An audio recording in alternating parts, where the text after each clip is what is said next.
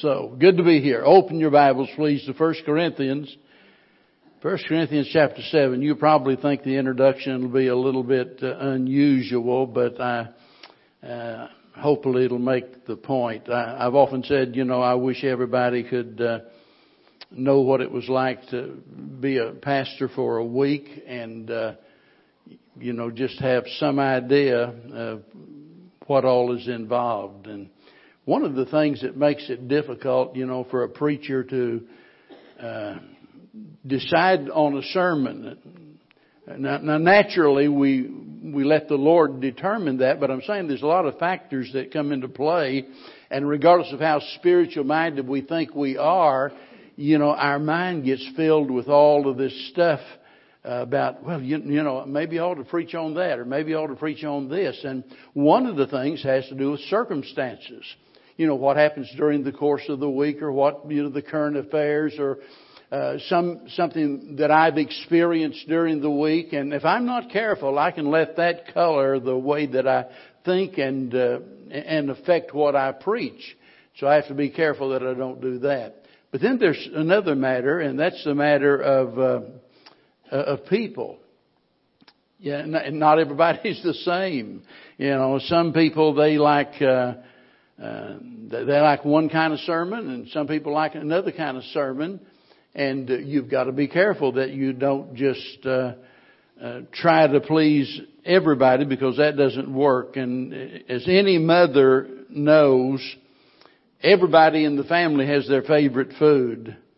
There's always going to be people that they want a 5-course meal. I mean, they want to cover all of the bases, and so they want the whole kit and caboodle, as the old saying goes. And there's some others that they want some particular ethnic food, maybe, and that's their choice. And somebody else, they want country cooking. They want the old time taters and gravy and and stuff like that, just country cooking. And others, maybe they just give me a burger. I'm satisfied with that. And then there are a few that they just want veggies. Just give me the vegetables. That's all I want. And then there's some of us just says, give me the meat. Bev will cook something and some particular meat, and so what else you want with it? I say nothing. What? You don't want a vegetable? No, I don't need a vegetable. Or, we got, peas in there and carrots in there and different things. No, just give me the meat. That's all I need to survive on. And then, of course, there's the kiddos, and it's give me the sweets, right? I mean, oh man, that's all they want to eat. Well, it's kind of the same way when it comes to people and sermons. And pastors know they can't please everybody. In fact, sometimes you can't please anybody with certain sermons. And I'm making mention of all of that for a reason. And that is here in this chapter, 1 Corinthians chapter number 7. Paul is dealing with some very personal and touchy issues. If you're not familiar with this chapter, you ought to go home and you ought to sit down and read it and maybe study it, because there's some very important things here. And so Paul knows that he's dealing with some issues that are not going to be popular. But I don't want to delve into all of the details of this chapter this morning. I want to just, like a laser focus, go down to verse number 29 and focus on one brief statement that he makes. Now, keep in mind, this statement relates to everything in our life, and it ought to color our thinking about everything in life and affect our behavior. But notice what he says in verse number 29, "But this I say, brethren, the time is short." The time is short. Everything in this world is changing. And it's temporary. Nothing is the same as it was yesterday. And things will change tomorrow. Wednesday morning, early Wednesday morning, I was sitting at at the snack bar trying to get my computer to cooperate and get Morning Manna out. And about that time there was a clap of thunder and lightning, and there's no space in between. You could tell it hit right there. It just felt like in our front yard. And a few minutes later, all of a sudden, I see some red lights coming down the street. And I walk out the door, and I see our neighbor's house in flames. And Bev and I stood there in the front yard watching that house burn down. And it seems so strange now to get up in the morning and look across the street and see that house just gone. Let me tell you, the world is changing that way. We are changing, and everything is temporary. And we're headed as Christians toward a new world where everything is eternal. And the time is short. That's the point. The reality of this relates to us in numerous ways. And I want you to think about some of the ways in which we are affected by this definite fact, that the time is short. In the first place, it affects us in regards to suffering. Most of the time, whenever we think about the brevity of life, we only think about the negative side, don't we? Oh, my life is about over, and it's just going to be terrible. Sometimes we leave the impression that going to heaven is a demotion. It's going to be horrible. I'm going to die and have to go to heaven. And we're worried about leaving all of this stuff down here. and as though we're not going to have anything up there. So usually when we think about the brevity of life, when we read all of these passages in the Bible that speaks about our life being like a vapor, here for 1 minute and then it's gone. We think about it as being the grass that dries and it withers, or a flower that blooms today and tomorrow it's dead and gone. And we think about the rapidity with which our life is passing by, and we just look at the negative side of it. But listen, there is a positive side to this also. When he says the time is short, that relates to suffering as well as to anything else. And let me tell you, if there's any one word other than sin that describes life, it's suffering. Job 14:1 says, man that's born of woman is a few days and full of trouble. You see, that gets all of us. Every single one of us must suffer to some degree. And sometimes it seems like it's never going to end. Whenever we think back to when we were younger and strong and healthy and vibrant, and then we think about people like Bev that for almost 30 years now has been suffering with fibromyalgia and other health problems and what have you. And we talk quite often about it. It'd just be so wonderful if the Lord said, okay, I'm going to give you 1 day of the week where you'll feel normal. The other 6 days you're going to feel lousy. But 1 day a week, you're going to get that 1 day of relief, and you'll feel like you did when back when you were 20 or 21 or something like that. But that day doesn't come. And that's what I'm saying. Sometimes it seems like our suffering will never end, that we're going to have to live with it forever. But I've got good news for you. The time is short. It's going to end. 2 Corinthians chapter number 4.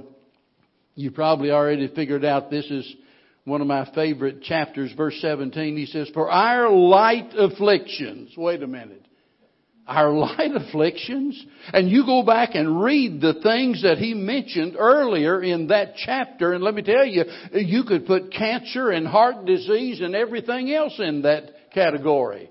And he says, for our light afflictions, which is, notice, but for a moment. Just for a moment. Time is passing. The time is short. It's just for a moment. And notice, they're not working against us, but He says here, they worketh for us a far more exceeding and eternal weight of glory. While we look not at the things which are seen, but at the things which are not seen, for the things which are seen are temporal. But the things which are not seen are eternal. It's no wonder that we love to sing that old song, What a Day That Will Be. Amen? Because as Christians, we know that is our blessed hope. And that's the day that we're looking forward to when the Lord is going to come and we'll be there in the presence of the Lord. And as the Bible says, we weep now, but joy cometh in the morning. Let me tell you, joy comes in the morning and it's going to come to stay. There'll be no more passing away of the joy that we enter into in that day. And we can read all about it there in the book of Revelation, where there'll be no more tears, no more weeping, no sorrow, no pain. All of these former things, He says, is going to pass away. Let me tell you, I've got good news for you. People say, well, I wish God would heal my body. Well, let me assure you, He is. He's going to heal you one of these days. Amen? He's going to meet every need. And it's just a matter of time. And that's why I keep harping on it over and over again. That for the Christian, the best is always yet to come. There's always, I don't care how good your day is, there's going to be a better day because the time is short regarding your suffering. Not only regarding your suffering, but the time is short in regards to your sorrow. Now, a lot of times, suffering and sorrow are together, but it's possible to suffer without sorrow. You see, physical pain is one thing, sorrow is another thing. And the Apostle Paul, I think, is the great example of this. Here was a man that was suffering. Here is a man that was buffeted about with pain and what have you, and yet there was no sorrow involved in it because he says, I rejoice in all of my tribulation. So there's no sorrow with it. But listen, suffering is one thing. Sorrow is another thing. And sorrow can come in a lot of different ways. It might be a broken relationship. I just don't know how anything could be more devastating to me than for my wife to say, I don't love you anymore. I'm packing my bags and I'm leaving. By the way, she could do that tomorrow and I couldn't do anything about it. That's about the most horrible thing that I could possibly imagine. Let me tell you, there are people that have had to go through that.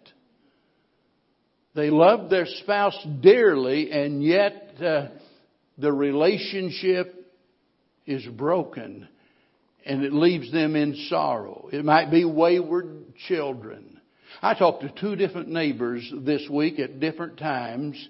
And in talking to those neighbors about whatever the subject might have been, before the conversation was over, in both instances, it got around to the fact that the wayward children had brought them great sorrow. And they were heartbreaking. And those of you that are parents, you know exactly what I'm talking about. You want something that'll tear your heart out. You just think about your children going the way of the world. And you'll be overwhelmed with sorrow when you see them out there in the world. It might be the betrayal of a friend. They're not a relative or anything, but they're a friend. And let me tell you, sometimes you can get closer to friends than you can to your relatives. Sometimes it's better to get closer to your friends than it is to your relatives. Certain relatives, that is. But whenever you've been betrayed by a friend, it's something that brings great sorrow. It might be the death of a loved one. All of the time you see different people posting different things about their mother or their daddy that's died and gone to heaven. And whenever you're facing the death of a loved one, you know, somebody says, well, we ought to just celebrate their life. We ought not to have any sorrow about it. Well, I don't know where you got that nonsense. You didn't get it out of the Bible. You say, well, it tells us we sorrow not. No, listen, we sorrow not as others do. It doesn't mean we don't sorrow. If Jesus wept, there's nothing wrong with us weeping. And if we can't weep over our loved ones that have died and we're never going to see again in this life, tell me, what will we weep over?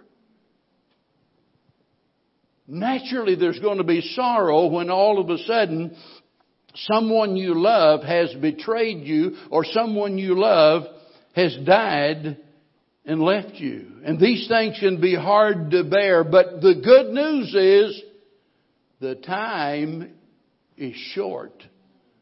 That's all going to change someday. There'll be no more sorrow. There'll be no more suffering.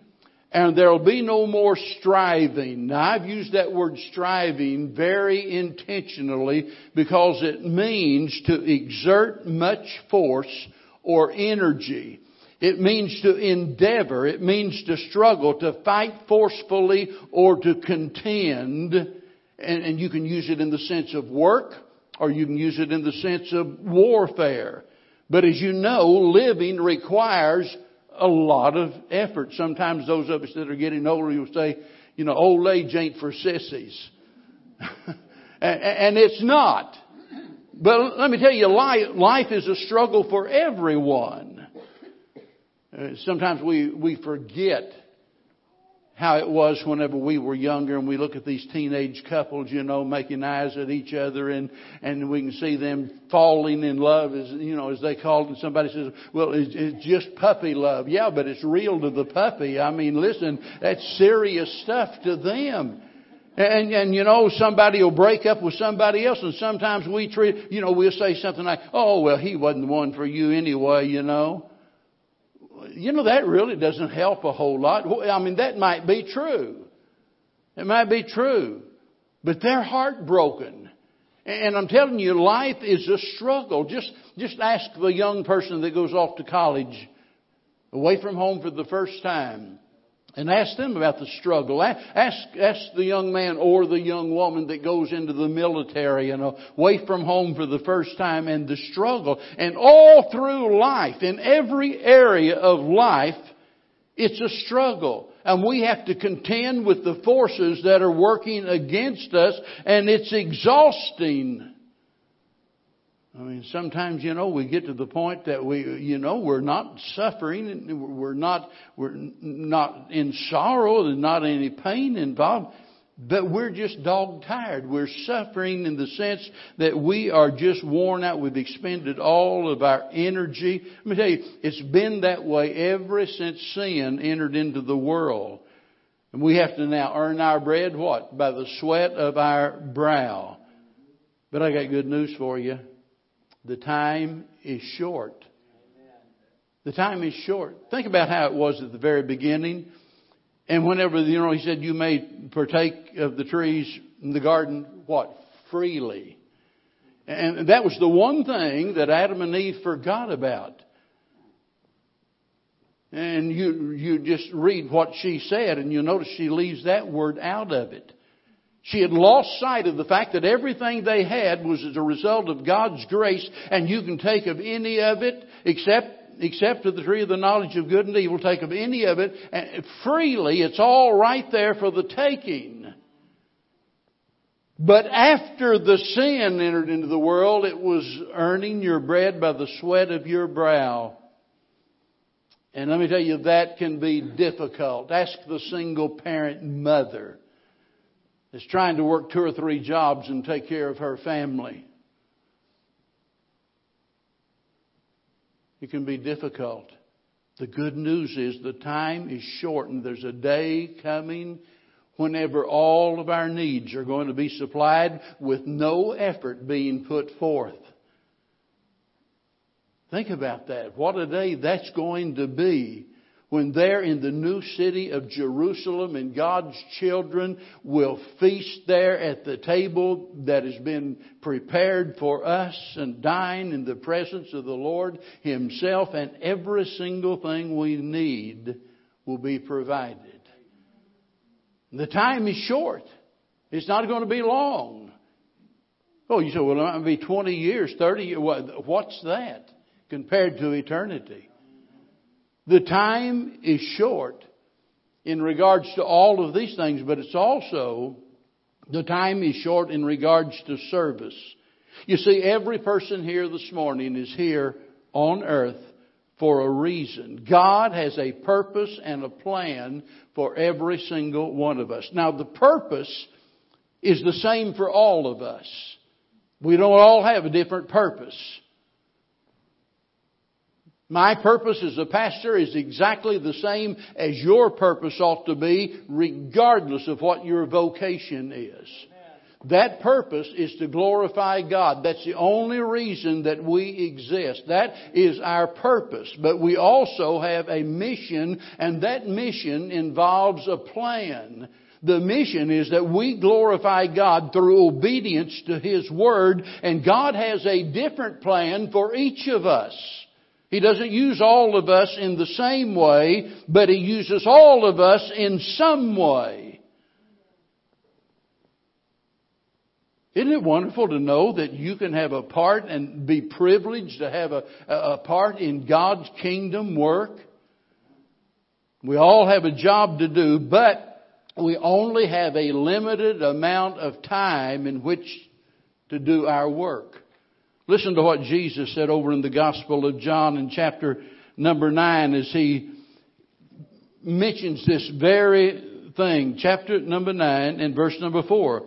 He said, I must work the works of Him that sent me while it is day. Notice, the night cometh when no man can work. You see, the time is short. We have a work to do, a purpose to live for, but the time is short. We don't have forever to do this. And we need to think about our life as harvest time.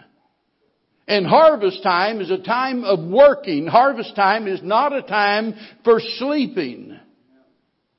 That's why we need to do all we can and while we can and make every effort to win those that are lost.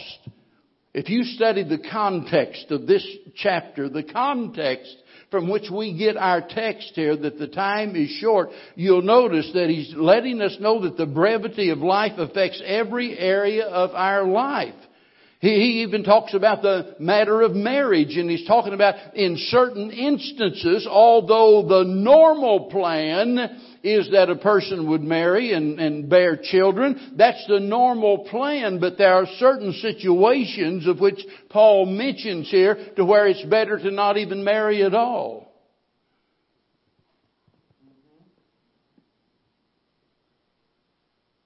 Now, circumstances are different for everyone, and sometimes we look at somebody, that's 30, 35 years old, and we wonder, well, there must be something wrong with you if you're not married. No, it might be exactly right for them. You can't just make a blanket statement, that would just be all inclusive, that everybody ought to do this or that. This is the stuff that Paul is dealing with here in this chapter, and he's showing us the brevity of life. The fact that time is short affects every area of our life. And looking at all of this, it ought to be easy to see that there ought to be a holy urgency in living. Because you get just one shot at it. Just one chance. The time is short. The opportunity is brief. And someday the door is going to shut and there will be no opportunity for serving God here on earth any longer. And delay is dangerous. So many times, we think about a relative or someone that doesn't know the Lord, or a co-worker, a classmate, and we keep telling ourselves, or the Spirit is telling us, you need to speak to that person about their spiritual needs, and we keep finding excuses. to put it off. Well, I'll do that some other day. I'll do that whenever I have a better opportunity. And we just keep putting it off, and the next thing you know, they're dead and gone, and we never took advantage of the opportunity that we had to tell them about Christ. There are some people that have never taken advantage of that opportunity, even with their own children, let alone their neighbors or other people. The time is short. If nothing changes here at the end of the month, and I'm going to be very careful, I'm not going to elaborate on what I say, but most of you know what I'm talking about. We'll have a man here preaching that is risking his very life by the ministry that he has in a certain part of the world. This is one of those situations where I sent out an email the other day saying I'm not going to announce it outside the church or anything, but we'll have uniformed police officers here that night. We got an email saying that, and I sent it out, saying that the authorities have told him that you've got to shut down this one operation. Now, this is just one particular ministry of many that's going on there, and he says no. And I'm going to shut it down. Well, over in that part of the world, to say no is to die. You know, and if they don't get you, the terrorists will get you, because they don't want you there speaking about Christ.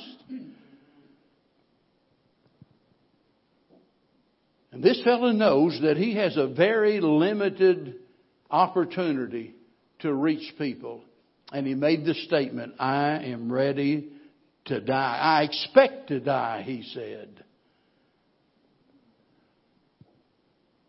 You know, I wonder why it is that we think that that's well and good. Let's all stand and give him an applause.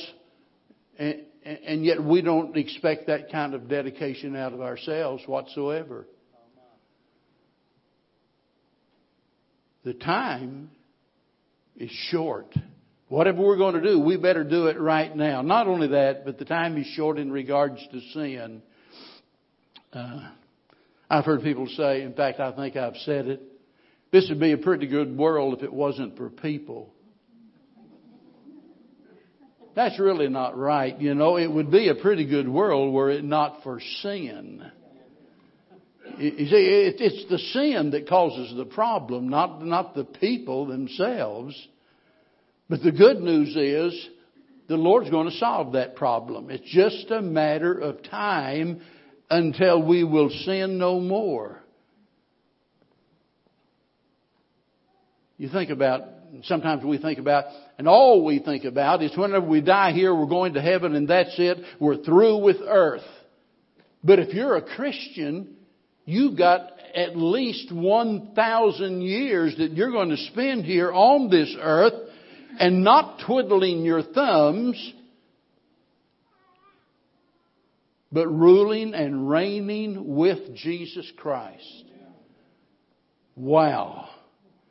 You know, we look at the situation in the world today and we think about the injustice and the acts of terror and all the other heartbreaking things that we see, and we say to ourselves, you know, why doesn't someone step up and put a stop to this? Let me tell you, someday there is one who's going to step up and put a stop to it and take control of this whole mess.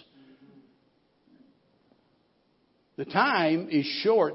We sometimes get the impression that sin is winning and that we're losing. But like Yogi Berra said, it ain't over till it's over. Let me tell you, it's not over, folks. The Lord's going to put an end to this, and someday we'll live in a world that's absolutely perfect, sin-free world. Wow. The time is short. We better do what we can while we can. But listen, the time is short in regards to salvation. 2 Corinthians chapter number 6. Paul writing to this same church, and he says in verse number 2, For he He saith, I have heard thee in a time accepted, and in the day of salvation have I succored thee. Behold, now is the accepted time. Behold, now is the day of salvation. If you're ever going to get saved, you need to get saved as soon as possible. I don't know why anybody would want to delay. Isn't it wonderful to think about the fact that we think about different things and we think, well, I wish I had this or I wish I had that, but I just can't afford that. Listen, there are sick people that need certain medicines that they cannot afford to buy.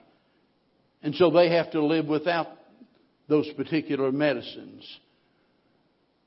And even though they're dying, they can't get any help. They can't find any relief. The medicine is there, but they can't afford it. Let me tell you, the great thing about salvation is that it's free. It doesn't cost you a penny. Christ paid it all. But there's a time limit. There's no promise of tomorrow. Today is the day of salvation, and there's a time limit because we don't know what might happen tomorrow. And we could look through history and think of all of the tragic examples of people who procrastinated regarding salvation and died without Christ, not because they necessarily stood up and denied Him, but because they simply rejected Him. Salvation is the most important, the most wonderful thing in the world. I don't know why anybody would want to wait. Think about it. To lose 1 minute as a child of God would be absolutely foolish.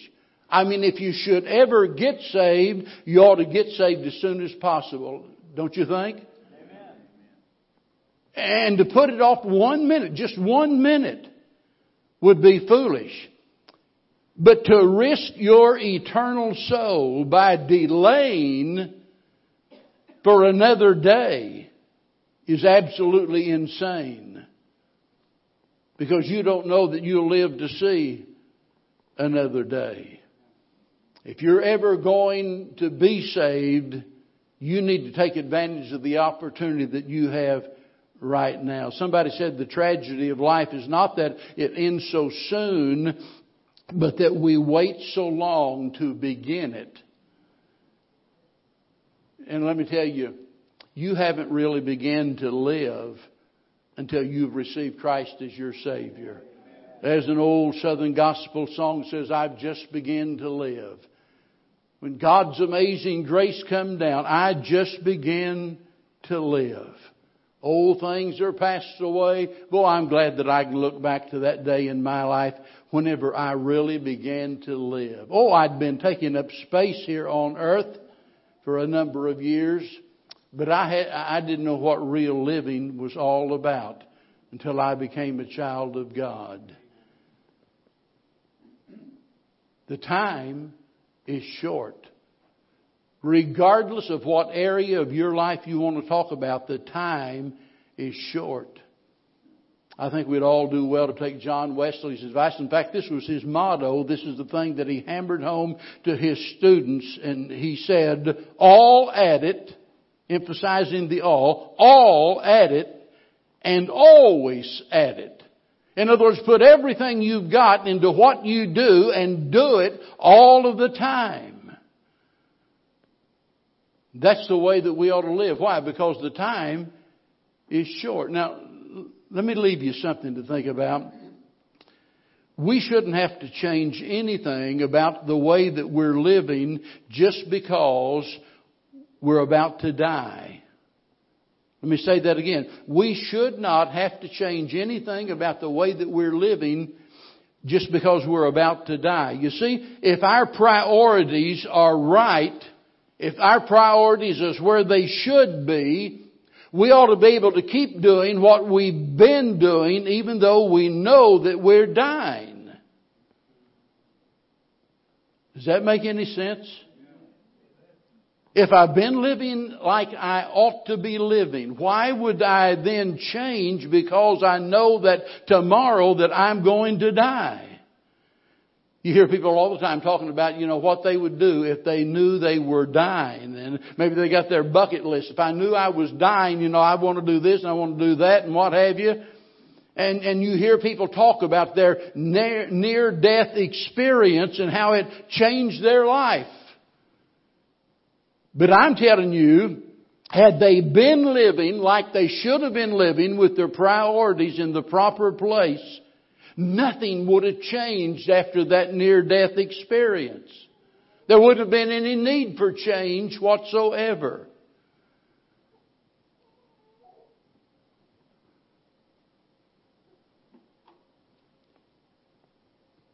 You might not like it, but I'm going to use the words of an old country song to put it the way that it ought to be. We ought to live like we're dying. That's good advice. Live like you're dying. And whenever the doctor comes in and says, I can't do any more, you don't have to change a thing. Just keep doing what you're doing. Live like you're dying. That's why the Apostle Paul, whenever he comes down to it, and he begins to describe the fact that he's about to leave this world, and he says, for the time of my departure is at hand. In other words, I'm about to pull up anchor and I'm about to cast off.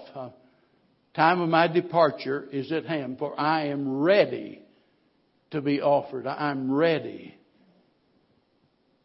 I hope everybody that leaves here this morning can say that I know that I've trusted Christ as my Savior. I know that my salvation is a settled thing.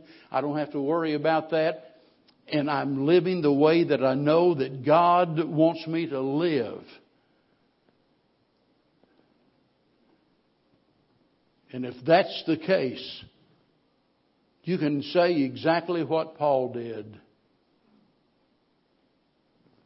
I am ready. I'm ready. And the time of my departure is at hand. The time is short. Whether you're looking at the good side of it, that we'll suffer no more and sin no more, or whether you're looking at the negative side, that someday we'll have our last opportunity. Let me say this, and maybe it doesn't even go with the message. I don't know, but it's on my heart.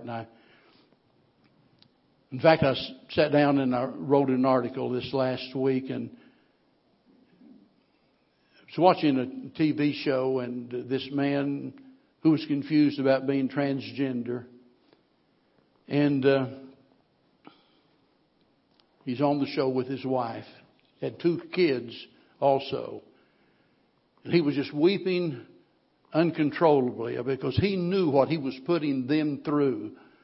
The misery, the pain that he was inflicting upon them. Coming out of the closet and showing his,